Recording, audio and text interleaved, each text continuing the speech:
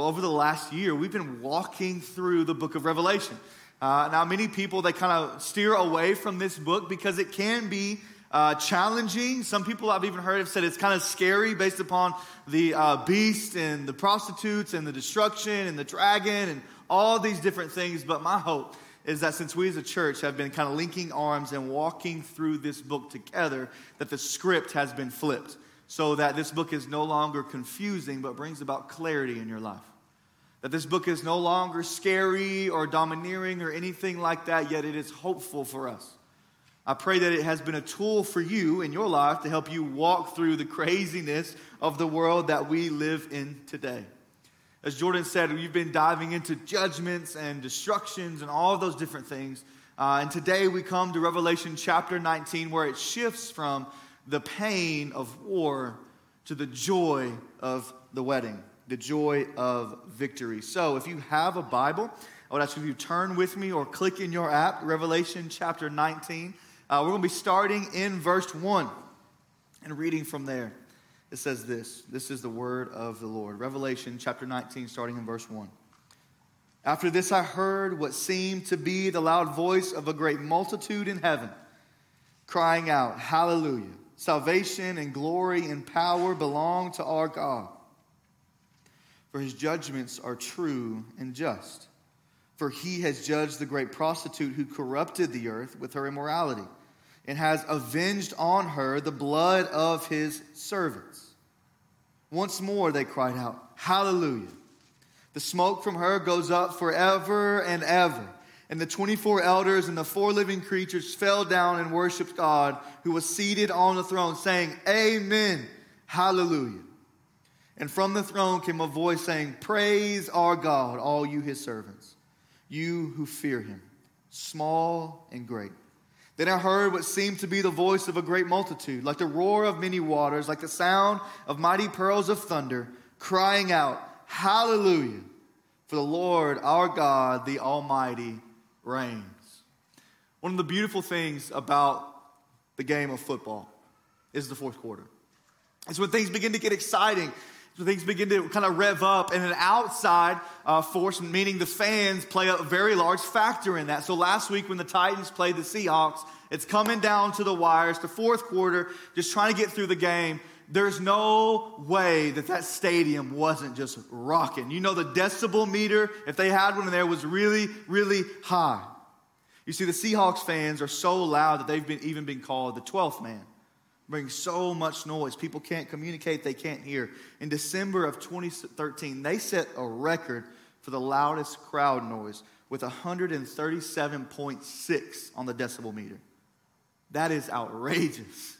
But that didn't last long. The Kansas City Chiefs in Arrowhead Stadium hit an ear-popping 142.2 in Arrowhead Stadium. You see the amount of excitement that is taking place in the fourth quarter, and honestly, the amount of excitement that took place in my household when the Titans actually won in overtime. I screamed so loud I made my daughter cry. It was fantastic. But all of these things compiled together do not compare to the noise that we will hear in heaven. You see, all of those stadiums seem like libraries compared to the voice of the saints crying out, Hallelujah, and celebrate the victory of our King as Babylon burns to the ground.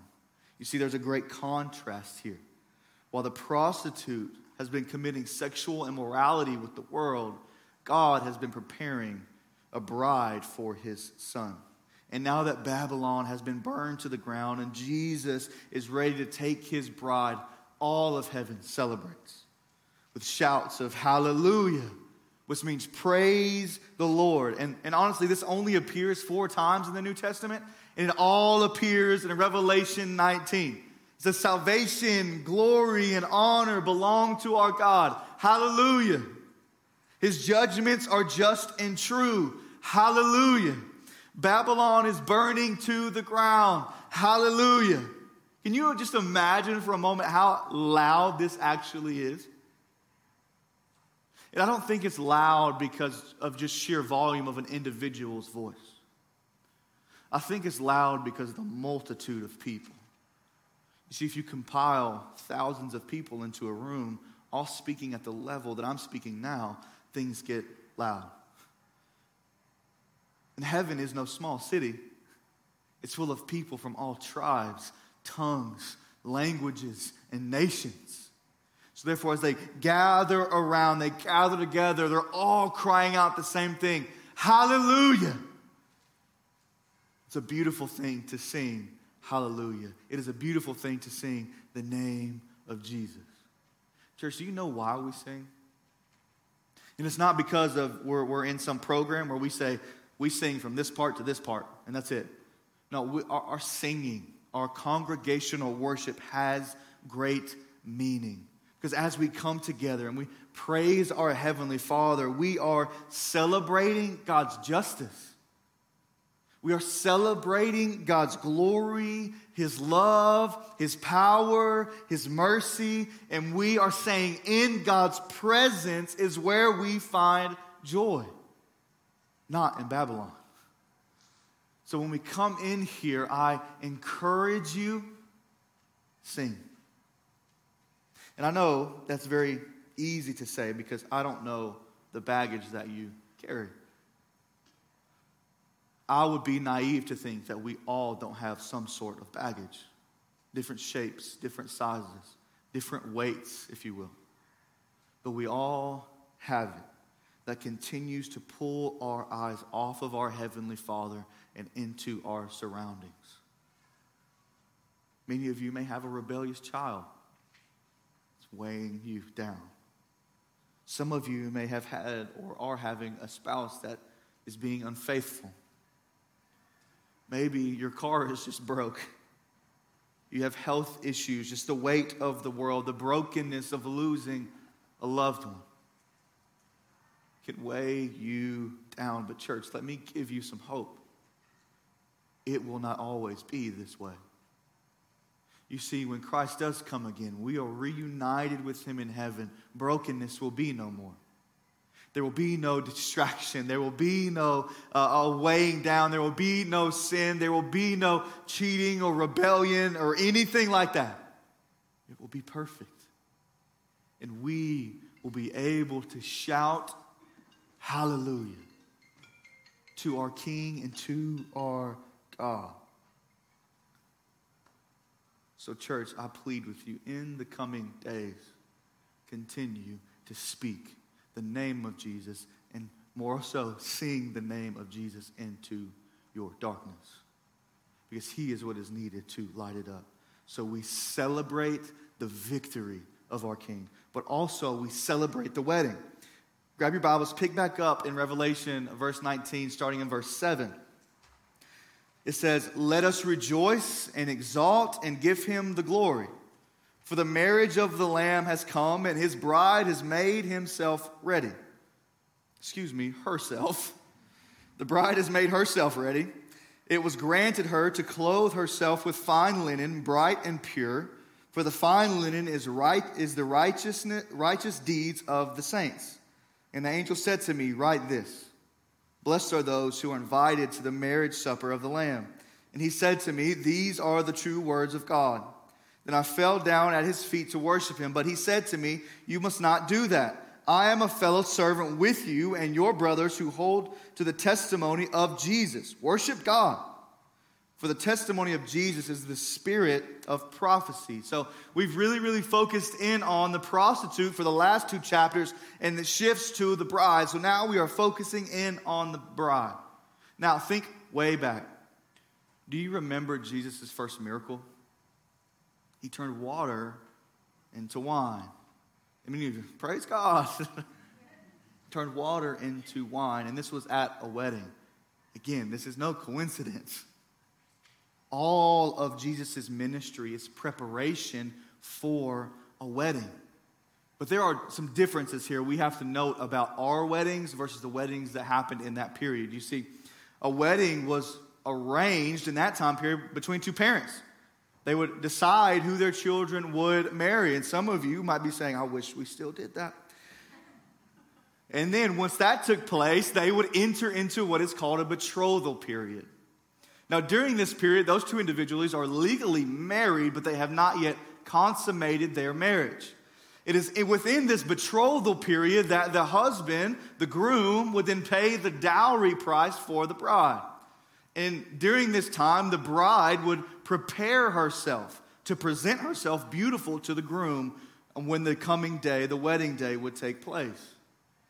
And when the wedding day would once arrive, the groom would go to the bride at her house, take her by the hand, and lead her to his house where a feast would break out that honestly would last sometimes up to 7 days. We get a little frustrated when a wedding lasts 3 or 4 hours because you're like, praise the Lord, you're married, but I got to go. I got things to do. Imagine 7 days of celebration for a wedding. To cash in our vacation days, huh? But the beautiful thing here that we need to see is that Jesus chose his bride before the foundations of the world. And the moment that he put on flesh, we entered into the betrothal period. And Jesus paid the dowry price for his bride with his life on the cross. And now he's seated at the right hand of God, waiting for the predetermined moment to where he would come and get his bride and take her to his house, where we would begin to feast and to celebrate, where we cry out, hallelujah. There are two very important theological truths here that we see: salvation and sanctification. Now, if you don't know what sanctification means, it's becoming more like Jesus. It's a $10 word that means that. Becoming more like Jesus. If you look at verse 8, it says, it was granted to the bride to clothe herself. It was granted. This is salvation. The bride cannot clothe herself. She can't bring these clean garments. New garments are given to her that are spotless. It says she made herself ready. This preparation period is sanctification. Fighting to look more like Jesus. Working to make herself presentable to the groom. I've heard it said that when you have sons, when your sons get married, you get rich because you gain a daughter. And that means, Lord willing, that grandbabies will come eventually, all these different things. But I've also heard it says that if you have daughters, when they get married, you get broke because you got to pay for a lot of things. So I have a 2-year-old daughter. So the dowry price is going to be really, really high to ensure that doesn't happen. No, all jokes aside, whether you have a son or a daughter, if the Lord has in their plans for them to get married, it will be a beautiful, beautiful celebration. That takes a lot of preparation, am I right? It's a lot of things to navigate through, and honestly, a lot of it falls upon the bride.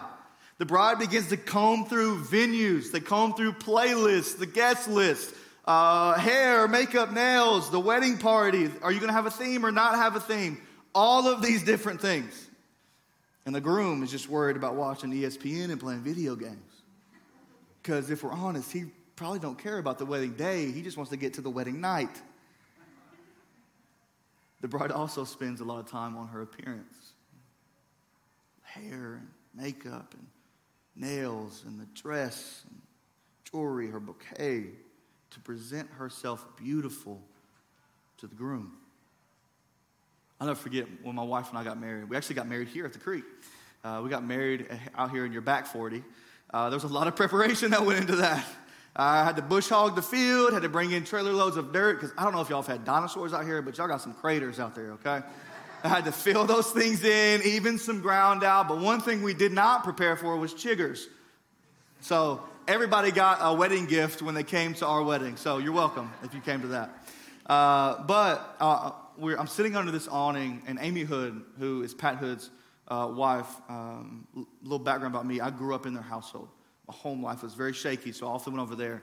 Amy, like a mother to me, drove me out to see my bride. She was kind of the wedding planner for our wedding.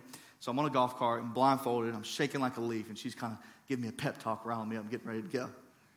We do a first look. So I see my bride before the ceremony, and I'm standing with her behind me. She's all posed up. My back's to her, and I hear 1, 2, 3. Remove your blindfold and look at your bride.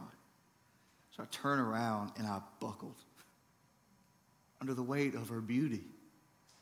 All of this preparation, all of this planning came to a head in a moment where I locked eyes with my bride.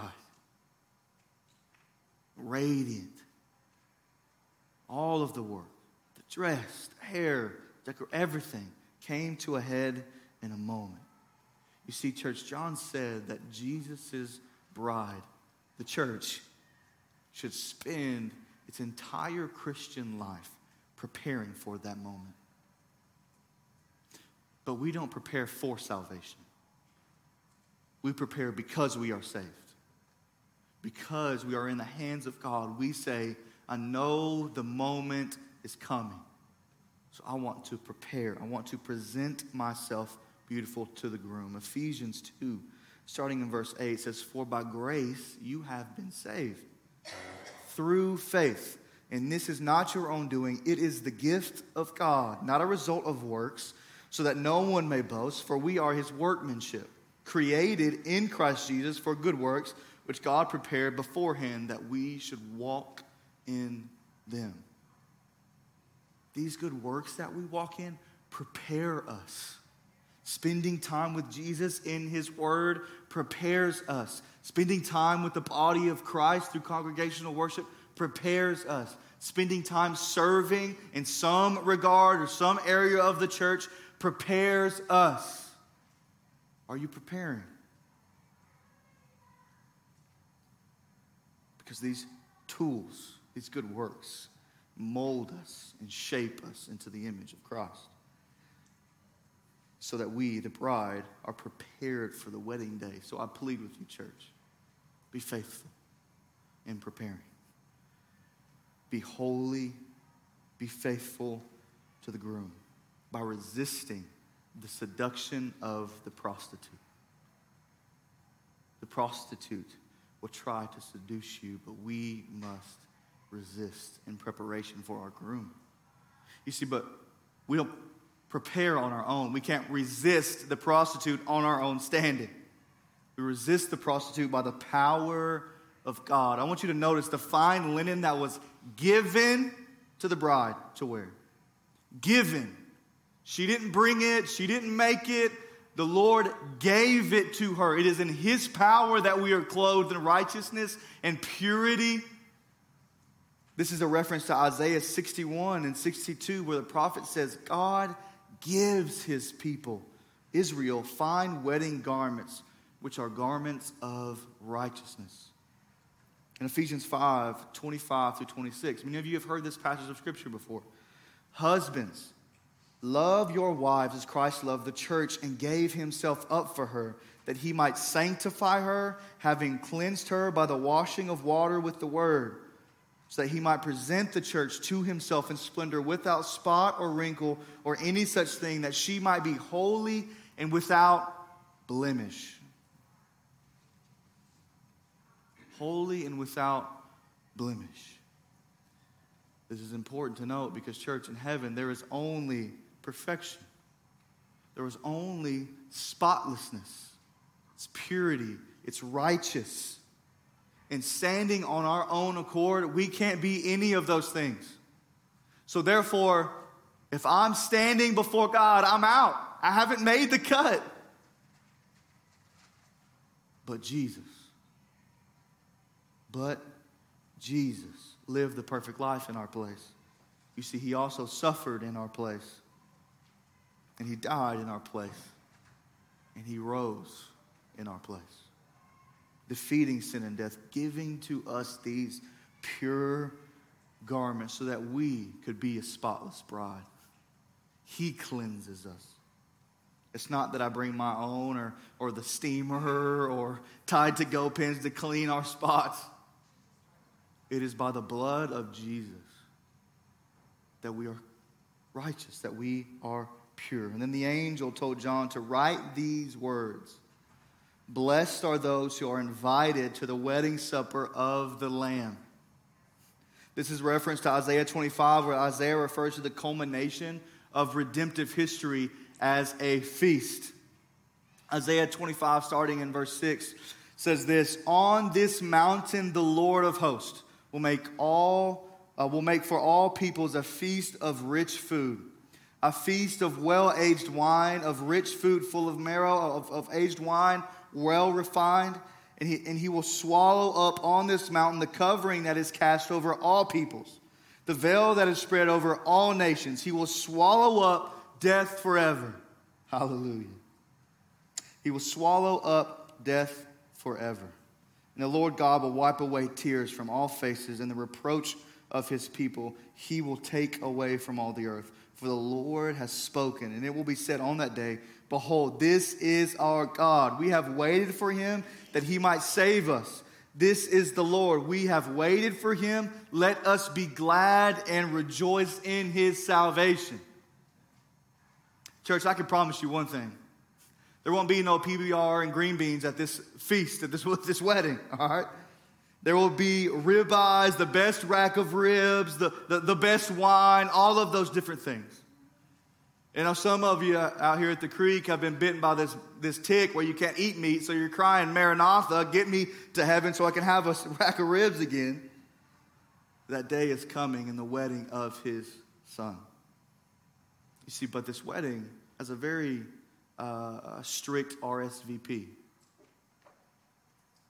If you're like me, who is terrible at responding to RSVPs, you want to respond to this one. You want to respond to this RSVP because this is a wedding you will not want to miss. You see, verse 8 focuses in on the church being the bride, but in verse 9 we see that us as individuals are the invited guests. So church, there is a personal invitation that you must personally respond to. Think about it this way. In Matthew chapter 22 and in Luke 14, we see Jesus tell a parable about a great wedding banquet that's going to take place. And a king invites a lot of people, but the people blew off his invitation. You see, those who blow off the invitation are those who'd rather serve the beast and lay with the prostitute. So the king tells his servants that everything is ready. But those who were invited, Israel, did not deserve to attend. So go into the streets. Invite everyone, both good and bad. It says the banquet hall was full. But I don't want you to miss this. It says Jesus says the king provided his guests with the appropriate wedding garments. That's why we can invite both good and bad. That's why the truth of there's no one too far gone for the gospel reigns true. Because it is not upon their own merit that they get to attend the wedding, that they have salvation. It is by the hand of God and through faith alone that he gives us new garments that they can come, attend, and sit. So church, go share the gospel.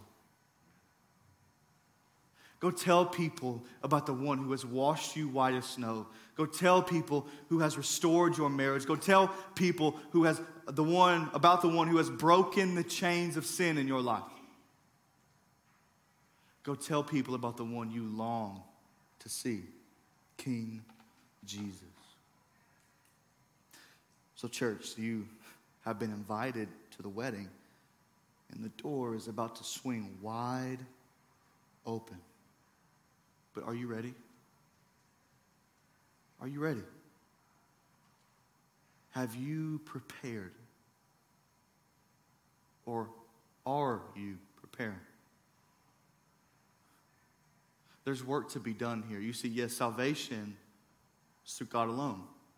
But we have a hand in our sanctification.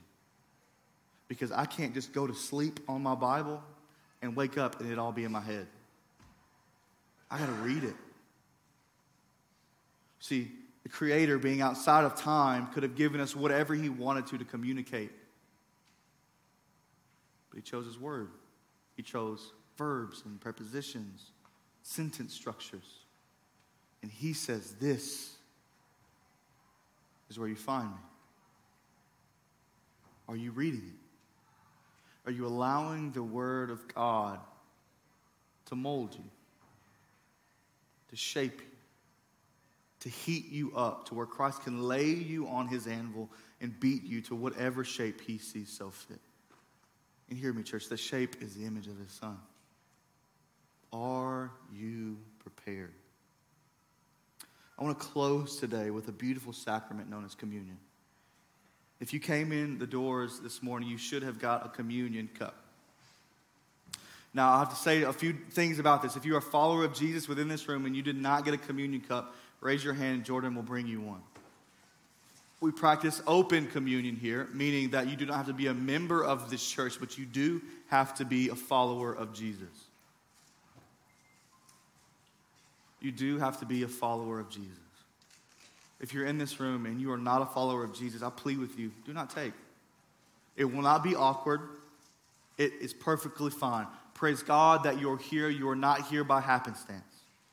And you've been invited to the wedding. So I'd love to talk with you after the service. But Scripture also tells us that if you are not a follower of Jesus and you partake of communion, what you are doing is drinking judgment on yourself. So as a pastor of the church, and for the sake of your soul, I ask you not to take. If there is a child in the room that's never surrendered their life to Christ, I would ask with you parents to not let them partake either. The same rules apply. But this is a beautiful, beautiful tool to present the gospel to them, to explain what these elements mean. I know my daughter was in the room last time I took communion with my family, and she said, juice! That's all she wanted was the juice. But it was an opportunity for me to explain to her, no, baby, this is much, much more than that.